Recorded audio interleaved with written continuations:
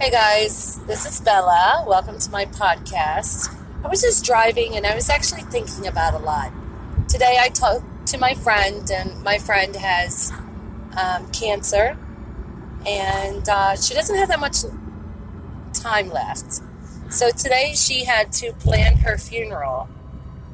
So my question is, would you be willing to plan your own funeral, or would you rather someone else do it for you?